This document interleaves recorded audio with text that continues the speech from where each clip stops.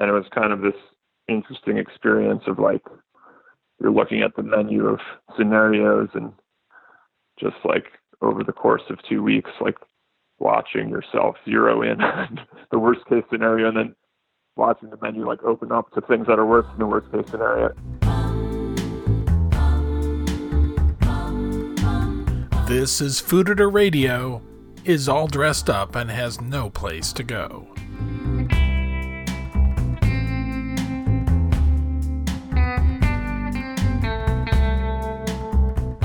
Everybody in the food industry is surviving the coronavirus crisis in their own way.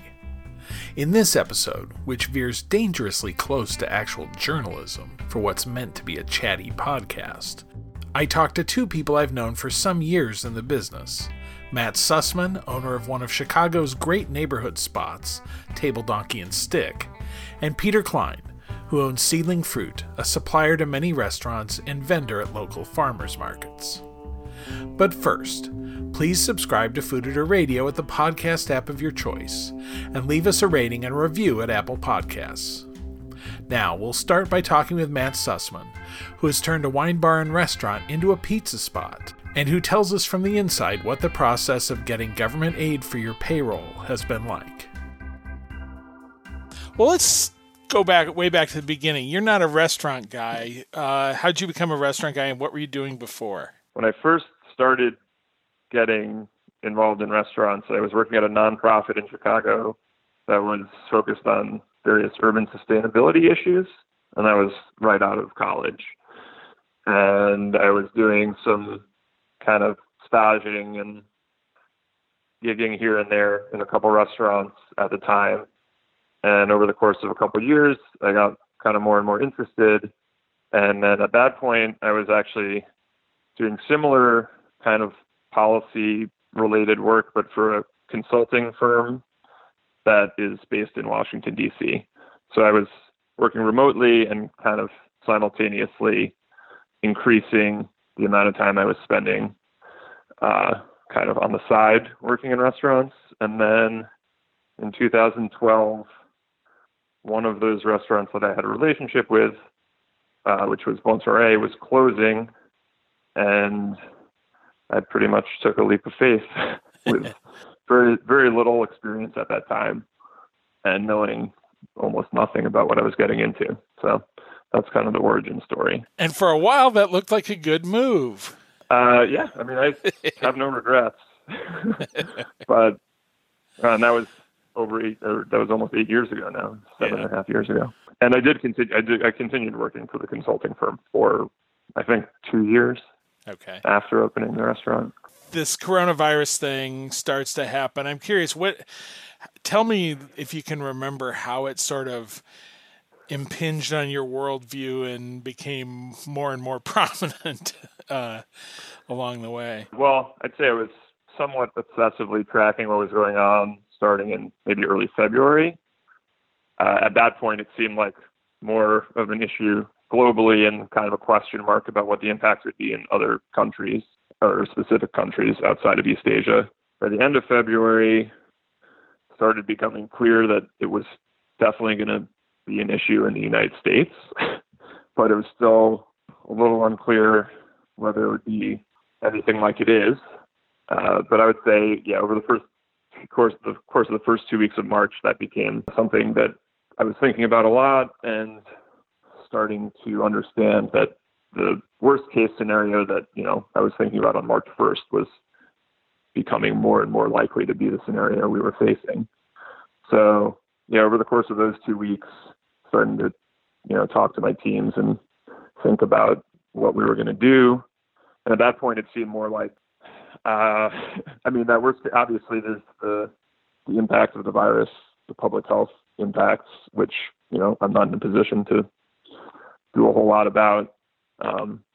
So, thinking through just what the wider economic impacts would be, even if we hadn't gotten to this point, it was pretty clear there was going to be a devastating impact on restaurants.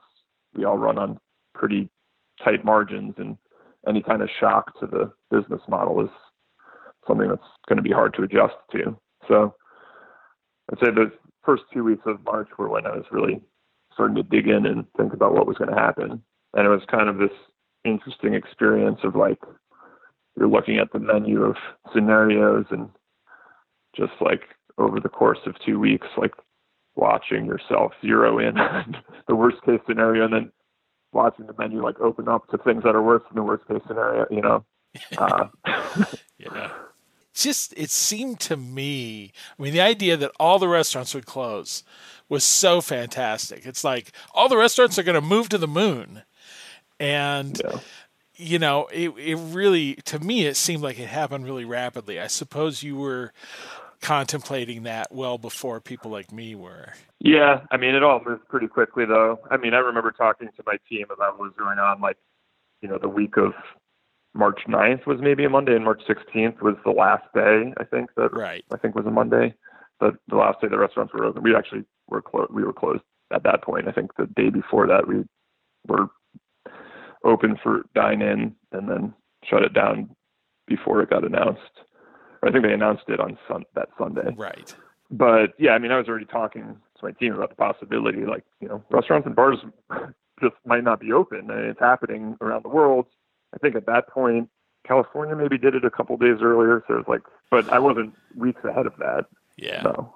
Yeah, I mean, and we were hearing, especially about Italy, I think you heard so much stuff about people not even being allowed to leave their house to go shop or anything. But it still seemed, you know, to me it felt like, well, it could be like a really bad snow when nobody goes out.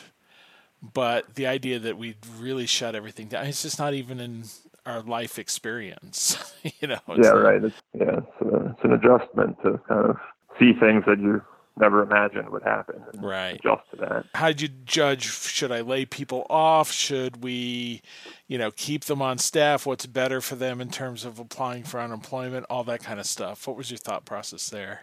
Obviously, when I was making those decisions, it wasn't known what the stimulus would look like, but it was already clear that they would have to take some action because, you know, whole industries were being shut down overnight. Right. That, I mean, if you look at the Bureau of Labor statistics, like how many people work in the service sector, in restaurants, bars, movie theaters, you know, what have you, many millions, tens of millions of people. So I figured there'd be something coming along. My intention was to figure out the business model that would support as much of the staff as possible. And we were pretty lucky to get on something that allowed us to, we actually didn't lay off anybody. So the front of house team, I advised all of them to apply for unemployment and that they were furloughed. But many of them work full time and have health benefits. So they kept the benefits and they were basically scheduled like 2 shifts a week. And, you know, I was looking into how the unemployment, like putting aside the federal stimulus, which came in later, just looking into how the Illinois unemployment works. And if you qualify for $400 of weekly benefit, which is, you know, give or take what most of my team was qualifying for, you actually can earn up to that amount and still qualify.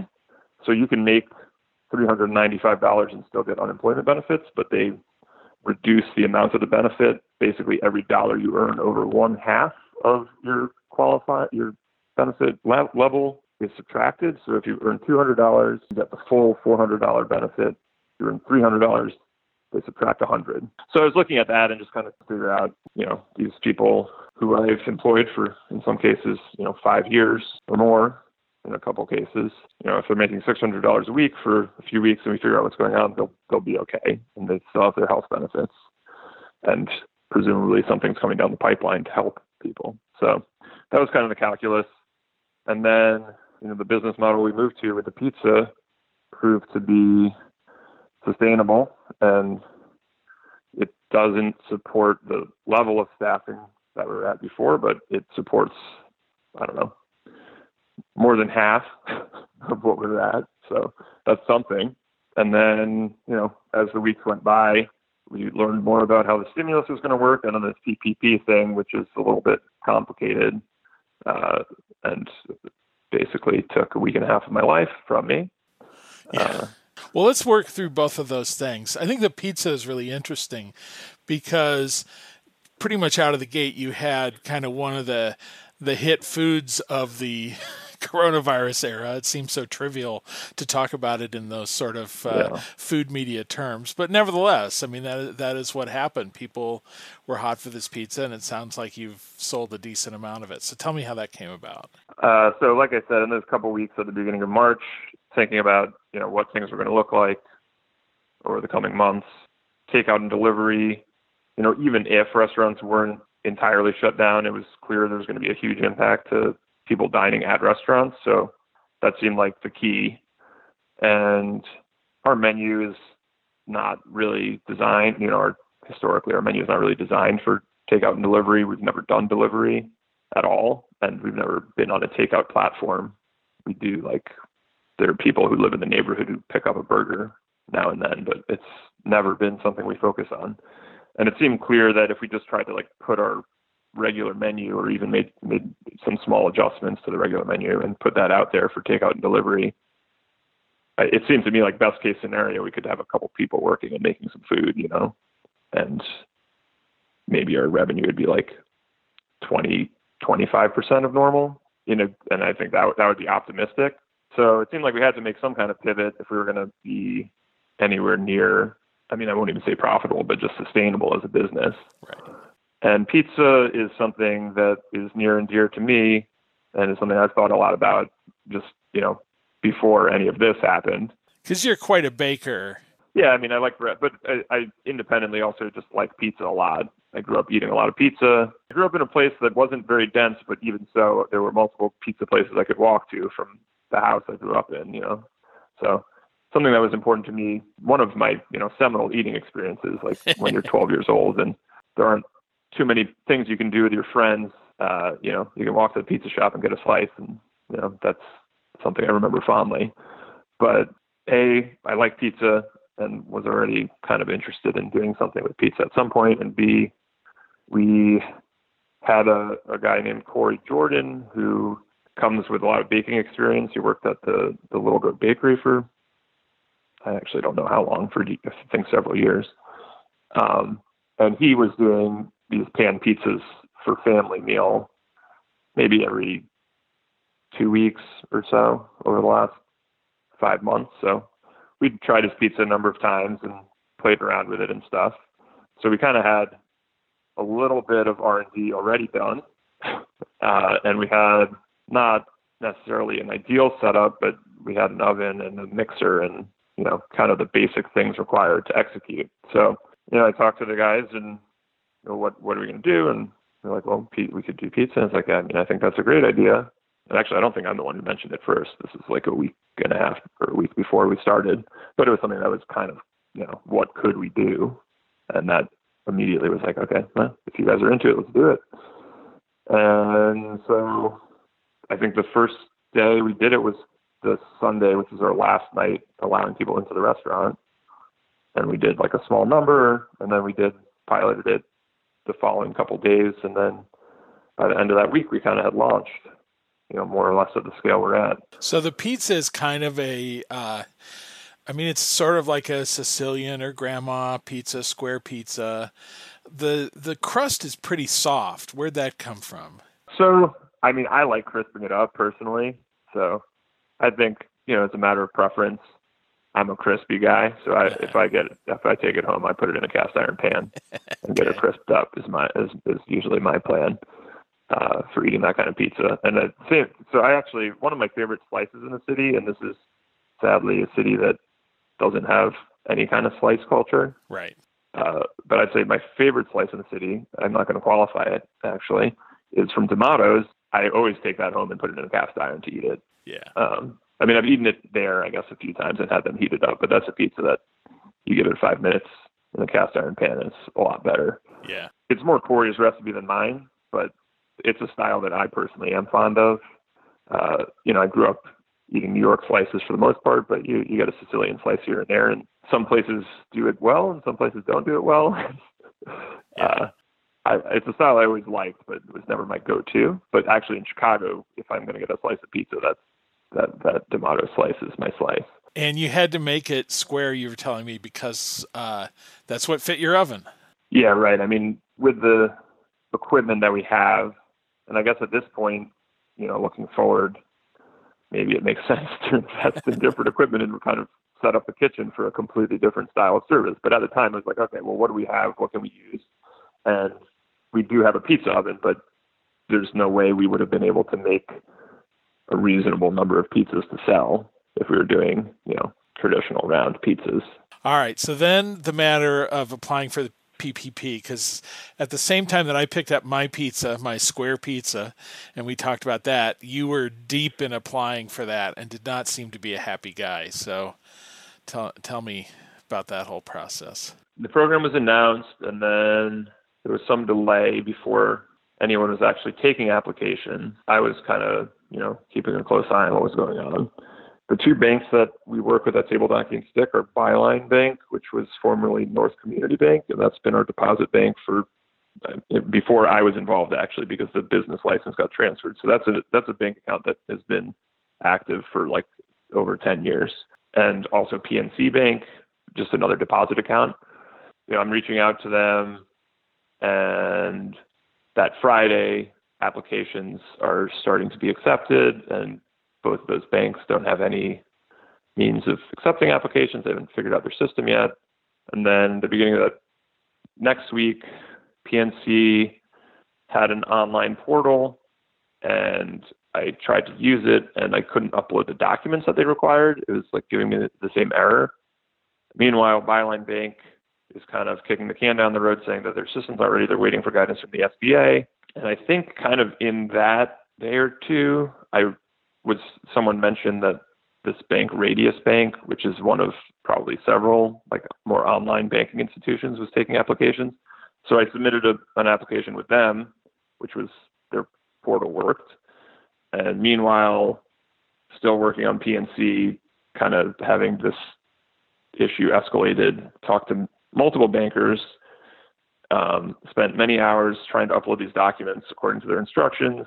In the middle of the week, also heard from Byline that they weren't accepting any applications from deposit customers, only loan customers. So Byline wasn't accepting it. PNC's system still wasn't working. On that Friday, they made me an appointment to go to a PNC bank location and sit with a banker and do the same thing. Just like took 40 minutes every time because you had to fill out all the fields again because it didn't save the application. It got to the point where it asked for documents to be uploaded, get the error, show him the error, do it on his computer, show him the error, and then have them create a new login separate from my online banking login, which is what you were supposed to use to do the application, do it again, and it worked. So there was some kind of glitch where my particular login wouldn't upload documents, but they were having so many issues with the uploads with people who didn't understand how to sign PDFs and things that they had all these troubleshooting processes. And I was like, I kept on telling them, it's not this PDF, it's not the digital signature, because I can't upload I can't upload my ADP payroll reports, I can't upload an image of my driver's license. It's giving me the same error no matter what. It's not the PDF, but it's, they're giving me instructions, so I'll follow them. But, that was literally like 20 hours of time trying to upload documents. So it was a pretty frustrating week. And then at the end of the day, I got the money from Radius Bank. So, yeah. And actually did get it in the first round. So where do you stand now? You have the money in hand. Yeah. So a week ago yesterday, the funds were deposited in the account, and that starts the clock on an 8-week period when you can use them for forgivable purposes, which are primarily payroll expenses, but also rents and utilities, as long as those costs are less than 25% of the amount that you ask to be forgiven.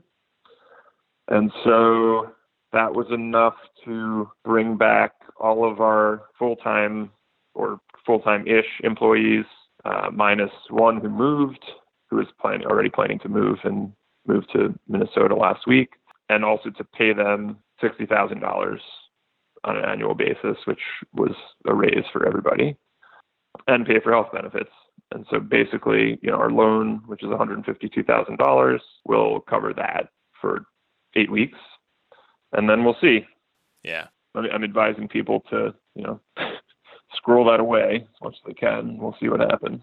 So, in a sense, it worked like it was supposed to ultimately, even if it was a bunch of screw ups on the way to get there. Yeah, I mean, I will say that in the end, I think the big flaw with the program is that if a business isn't operating at all, it does beg the question of whether it makes sense to, basically funnel funds through this program to pay people versus just funneling it through unemployment and the stimulus that goes directly to people when it's not, if the business isn't operating, it's not going to help the business very much. So Right. It doesn't really address that issue. For businesses that are still operating but are impacted, I think it works pretty well. And since it's a paycheck protection program, they did set up the requirements in such a way that you can't cut half your staff, or they will only forgive half of the money you spend. Right. So, it incentivizes keeping everyone around. It incentivizes, putting the funds into payroll costs. So, I mean, in that sense, I think they did a decent job designing it. Obviously, the implementation was tough, but you can't say it's shocking. Yeah, exactly. It was a bumpy rollout. So what do you see going forward now? You're making a lot of pizza. Yeah, making a good amount of pizza. There's been a lot going on. I mean, there's also been a major personal issue. My father actually died 2 weeks ago. Yeah, and that was also happening at the time that I was applying for the loan. Right. Speaking of fuck ups, he died of COVID in New York, and Anyway, potentially preventable. He had lymphoma, but that's not something that necessarily kills you. Right. So, but it is something that if you have and you get COVID is probably not good news. Yeah. So that's been going on too. So just in the last week, kind of like getting back to looking at what we're doing. I think for the most part, it'll be status quo. I'm going to work more on the wine sales in the next few weeks and just kind of organizing things and making more stuff available and pushing it a little more. So I've been able to sell a fair amount of wine just based on existing clientele and friends who are interested in wine. And that's definitely an area that we can grow a little bit. And then also thinking about, just kind of finally taking the time to see what we want to do in the next 2 months, like what we can do to contribute to the community or make food for a hospital locally or something. And that's something I'm just going to look at this week, basically, because I've been focused elsewhere for the last few weeks. Yeah.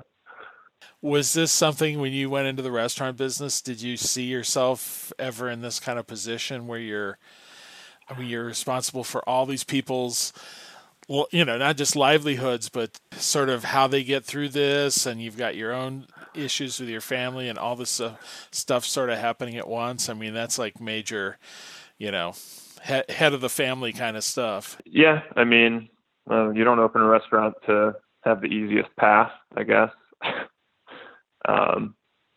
And even in good times, there's a lot of responsibility if you employ 20 people, or I guess, this obviously isn't a scenario that anyone could have envisioned, really. I guess maybe we should have, I don't know. It's just, that's a basic failing of human beings, is we don't like to think about the really relatively low risk, very high hazard scenarios. And those are not things we don't like to confront the hard stuff if we can avoid it. So it's not something that we're habituated to think about a lot. Here we are, and I don't know. Versus being in a more sheltered industry and taking a salary to get on Zoom conference calls from home. It's a different life, but it still is pretty much in line with the life I chose to have, so I can't complain.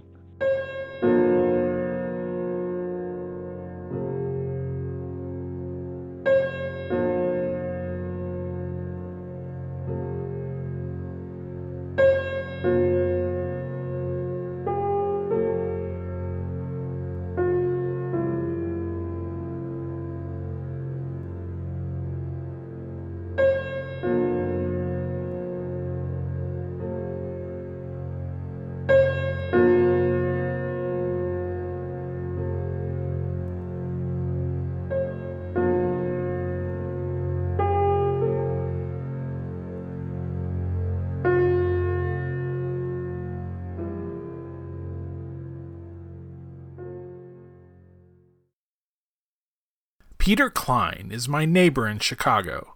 We both live in Roscoe Village. But he's also a farmer near South Haven, Michigan, and when I run into him, it's usually been at seedling stands at the Green City Market. Who knows if that will be the case this year, but in the meantime, we spoke about how the year ahead looks for a farmer who's not sure if he's going to have buyers this season. Here we are in this weird time. What's this weird time like for you? Did it affect what you were planning, or was it already past that? No, it affected everything, I would say.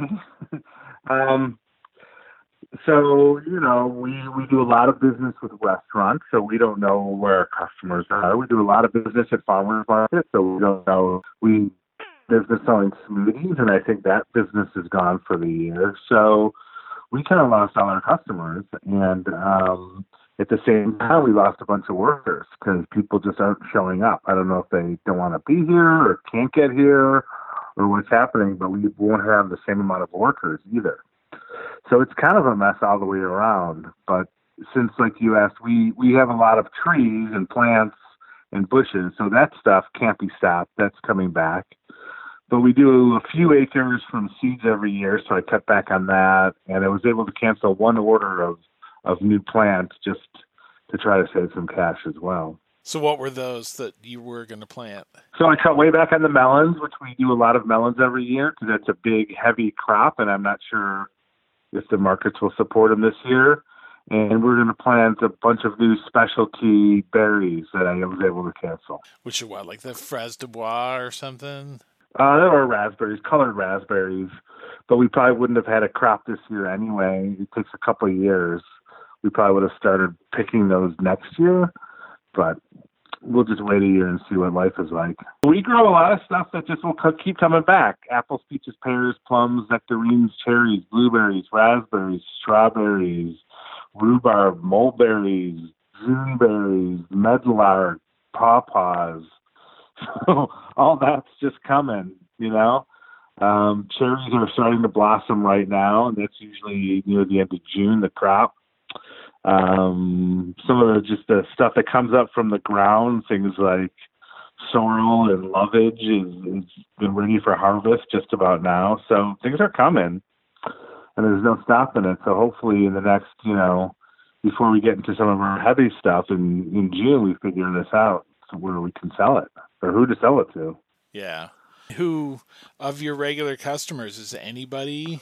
Are they just buying very small amounts, do you think? What's going on? Well, we don't sell a lot in the winter because we don't really do greenhouse business and whatnot. But we freeze a lot of stuff. We freeze a lot of apple cider, and we freeze a lot of kind of big buckets of fruit because we use them for smoothies in the spring. Right. And so we don't sell a ton, but we sell kind of enough to, if you will, break even to pay the mortgage and some bills.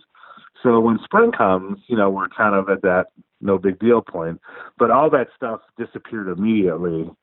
And so, we're cash poor too. So I just started reaching out to people who seem to be doing desserts or takeaway and said, hey, if you have any frozen fruit, if you could throw a dessert on that's got frozen fruit, let me know, and hopefully you can get some. So we've had some here and there. One of the beer guys, a bunch for a beer they're making. Linnea took a bunch for a couple of their dishes. Wherewithal has done it a couple times, been able to jump in and help me out a couple times. But, everyone else a lot of people are still like, we just got, refrigerators full of stuff. Yeah. So we're trying to get through it. Frontera is doing a takeout pie right now with it, with some tart cherries, Frontera. So, people have stepped in to help out, which is super great. And because we don't really probably are not going to need a lot of this cider and fruit for smoothies for sure. I know Green City already has a little bit of like a delivery market going on through Mercado. How's that work for you? I think it's been nice. It's great exposure, but I don't really know yet. Products we have are kind of not the higher volume items. We've got frozen apple cider, which is not the season for it. We're making an apple cider vinegar with the Co-op hot sauce guys, and we've got some apple cider like syrup, like a maple syrup made from apple cider. So we have very limited products. So we're selling a few, but it's not it's not the same as produce. But I think it's going well. It looks like they're selling out right away. Like people are logging in, and I've talked to people who can't even get in. But it's not like, I don't think they're doing huge volume. I don't think they're set up to do, a Peapod-ish unlimited delivery. The Peapod, wouldn't they have been killing it right now, man? Yeah. Yeah. They got out of it at the wrong time. So we'll see what happens, and we're like everyone else looking for ways to pivot. I don't know if you saw Instagram, but we're doing a pre-order, prepaid pickup and Big Star's letting us use their lot this Sunday. And if that goes well, we'll do that. We'll do that every Sunday if that goes well. Okay.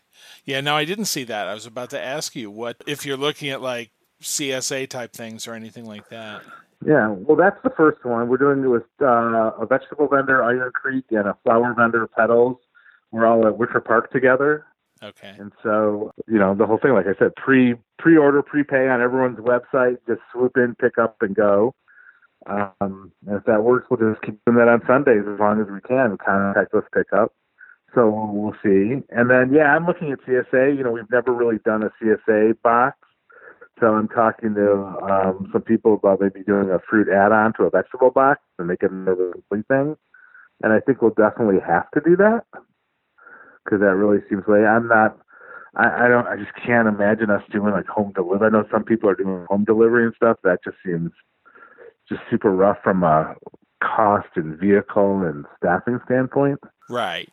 I mean, Jake's Country Meats delivered to me, but I ordered $400 stuff at one go. So yeah, I've met Jeremy from Meadowhaven. He goes to a location and does pickup. Right, and that's just like, hey, that's a farmer's market right there. That's what that is. You're just ordering ahead of time.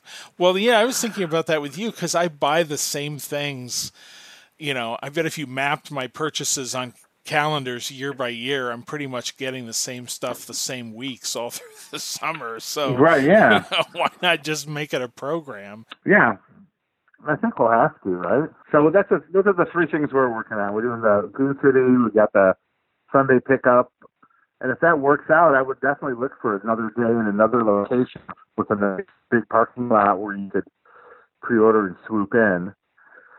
And eventually we'll do CSA boxes. But we really can't do CSA until, June, until we have stuff anyway. Right. So we got a little bit of time. Well, yeah, so tell me, how did it go for you when you first realized that this was going to happen? I don't know. In my brain, it was just a shit show, It's holy cow.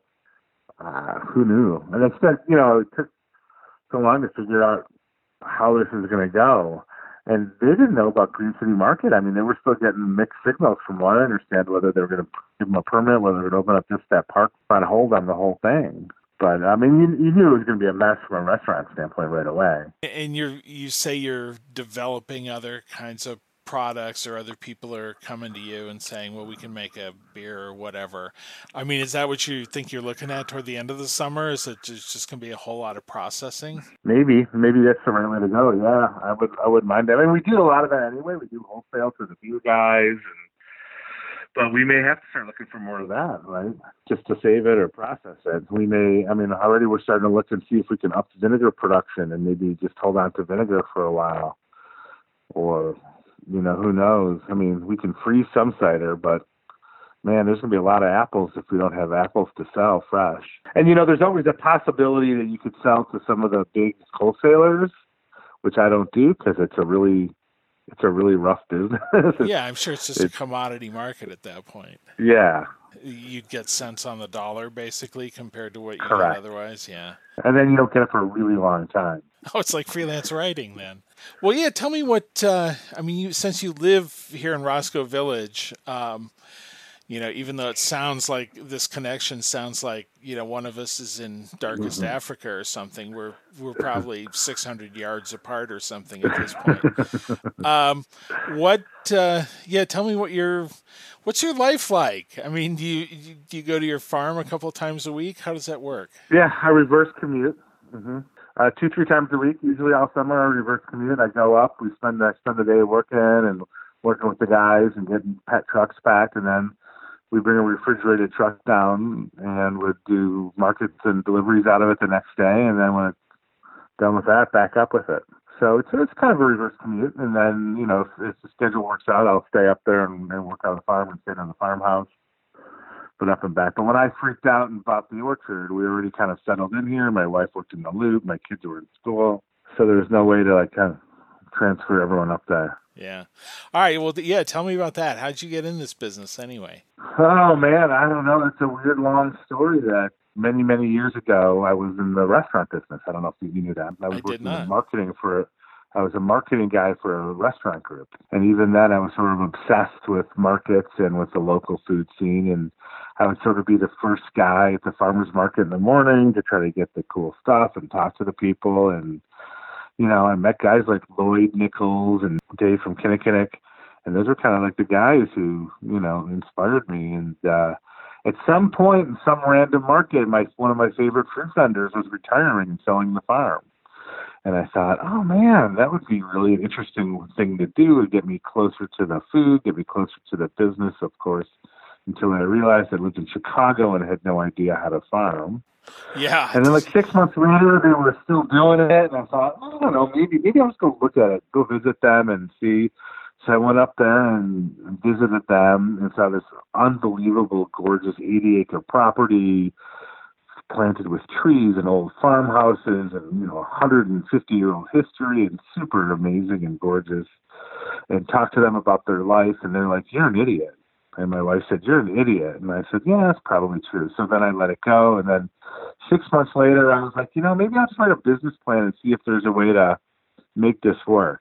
So I wrote a business plan, tried to figure it out. Looked like there was no way to make money on it. And then I said, boy, I'm really an idiot.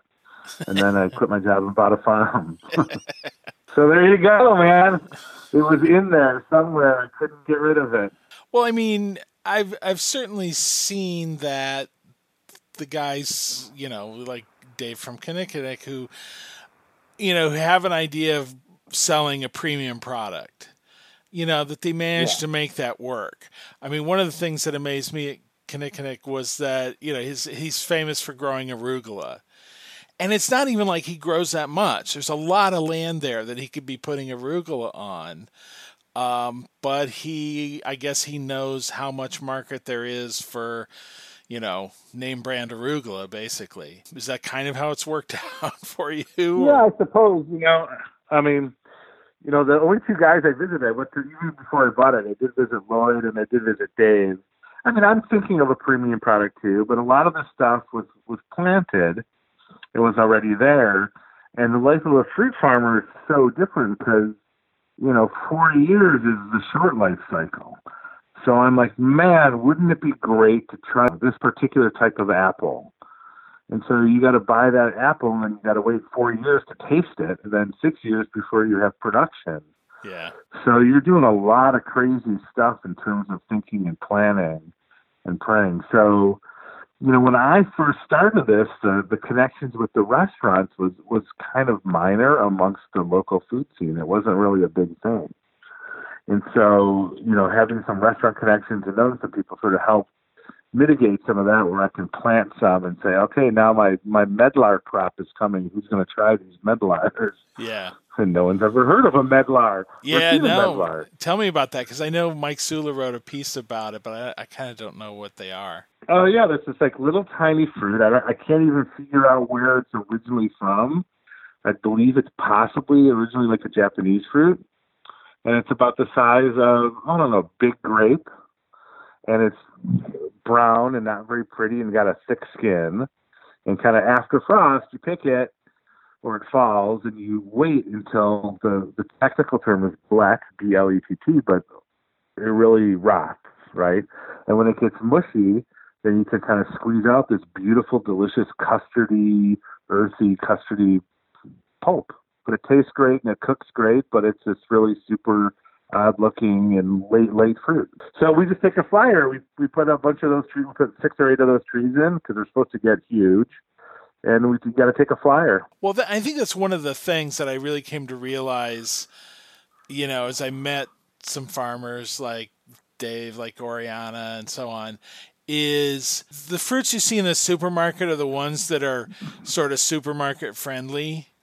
They're easy to pick. They're easy to transport, all that stuff. And the ones like pawpaws that you kind of have to wait for them to drop on their own and then get them before some animal does. And they have a weird I mean, a pawpaw is like, a potato with banana cream pudding inside it, basically. Oh, and it also has like buckshot inside it. It's got these seeds. So, and that's just not. It's not an easy thing to explain to people how to eat that. Right.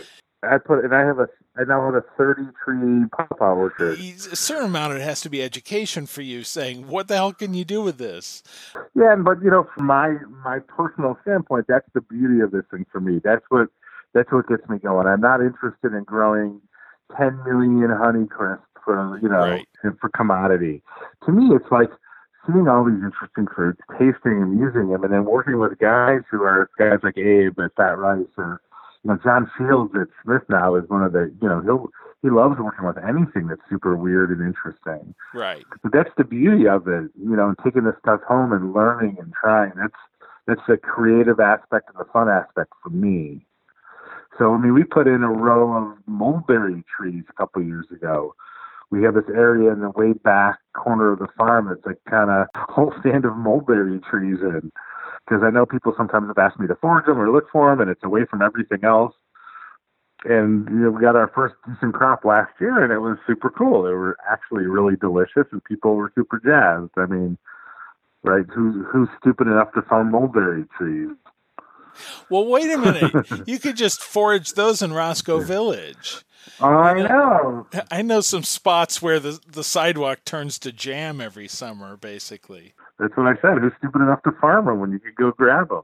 So that's the beauty of the whole thing to me. That's what's fun. That's maybe some inspiration from Dave too, I suppose, In what way? Just in terms of doing some really interesting things, because they're creative and fun and interesting. So chefs are pretty good about taking these, and sometimes you have to work pretty hard to find somebody. Well, because then they've got to put it on a menu, and it says Medlar, and people are like, "What? I think I'll order chocolate."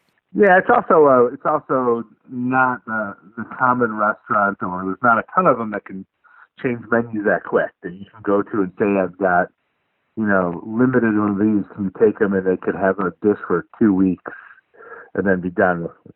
A lot of restaurants, even really creative restaurants, have to can't do menu changes that quick or that often. Yeah.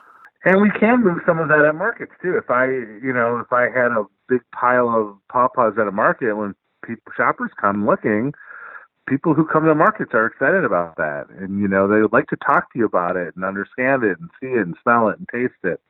So that's going to be tough for us too. If markets are only pre-order and pickup, you're going to lose a lot of that interaction too. Yeah, no, that's something I was really kind of sad when I heard that, because, I mean, that's the whole point of the market. If I just want stuff, I can order stuff from local foods or whoever. Right. Part of the point is discovery. It's walking around and looking at things, tasting blueberries from a few different places and seeing whose are like what and all that stuff. I mean, that whole interactive part of it sounds like it's going to be gone. And I'm not sure. I mean, that might be okay for farmers, because I'm sure you do a lot of hand selling for a relatively little return sometimes. Yeah, I don't think that's going to be good for me. I mean, not the way I grow and the things I grow. I need people to see them and smell them and taste them, and not good for me, the pre-order, the pre-pickup only. Well, yeah, I always think of like when melons are all in and you'll have like 6 or 8 different kinds in bins, and you'll have a little melon baller there and samples that people can taste. I mean, I absolutely do that. I mean, I'm scraping whatever I can get to have a little taste, because usually people have gone through the good parts by the time I get to it. But even so, and I'll pick like 2 or 3. I mean, I remember like the first time I found those butterscotch melons and things like that. Cantaloupe or melon has tasted exactly one way for your whole life, and then suddenly it tastes like something else, and it has varieties. It tastes like 2 or 3 different things that you come home with. I mean, that's great. Yeah, not this year. Not this year, exactly. Yeah. You don't want to go door to door in Roscoe Village? Just taste Oh, man. I sure don't. I know you've made jam before, haven't you? Didn't you have we did jam for a few years. Yeah, we did jam for a few years. But that's a tough business. You need a commercial kitchen that's also has to plan for jam. Yeah. So I had someone who had that and could make them, and then they're out of. They don't do that anymore. So I've never really quite found anyone else. But jam is one of those tough products that sounds good on paper, but everyone's got 4 jams in the refrigerator, and they use them for a few years. So it's not like you're selling jam to someone every week. It's not a perishable. So it's good to use up some fruit, and I would definitely will look at that and see if I can figure that out again. But I don't think maybe it's a 1-year solve, but it's not like a really long-term thing just for me personally, how we operate, because just people don't really use it up that quick. Yeah, no, I understand that completely. Having just cleaned out some of my cabinets and just like, oh, that's when we went to South Carolina in 2004. Yeah, for sure. That sort of thing. What was I thinking when I decided I wanted corncob jelly? I have no idea. That sounded good to me. Was it really corncob jelly? That's what it says. And yeah, it kind of tastes like popcorn or something. That's great. Who knows? I mean, I guess that's people like that somewhere, but it's what you do with all your corn cobs, I guess, is boil the last little bits of starch out of them or whatever. I don't know. I love that. It's kind of cool, but it's definitely that sort of Depression era. There's nothing left to eat but the corn cobs, son. Sort of. For me, it's always really thinking through this whole kind of apple cider thing. Yeah. Because we have, we grow the apples. We have 18 acres of apples. We have our own cider mill. So that's why things like the apple cider vinegar and have you tried the syrup? We take our apple cider to the guy who owns the maple syrup factory down the road. I say it's a factory, but it's kind of super old-timey, wood-fired.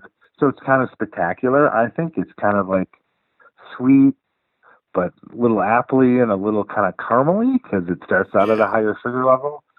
But so if I can think of more sort of apple cider products, that's the crop that I need the help with. I'm most worried about, but everything is just going to be just different. And you're just going to have to keep testing things, I think, and seeing what sticks and keep pushing and keep trying and hoping.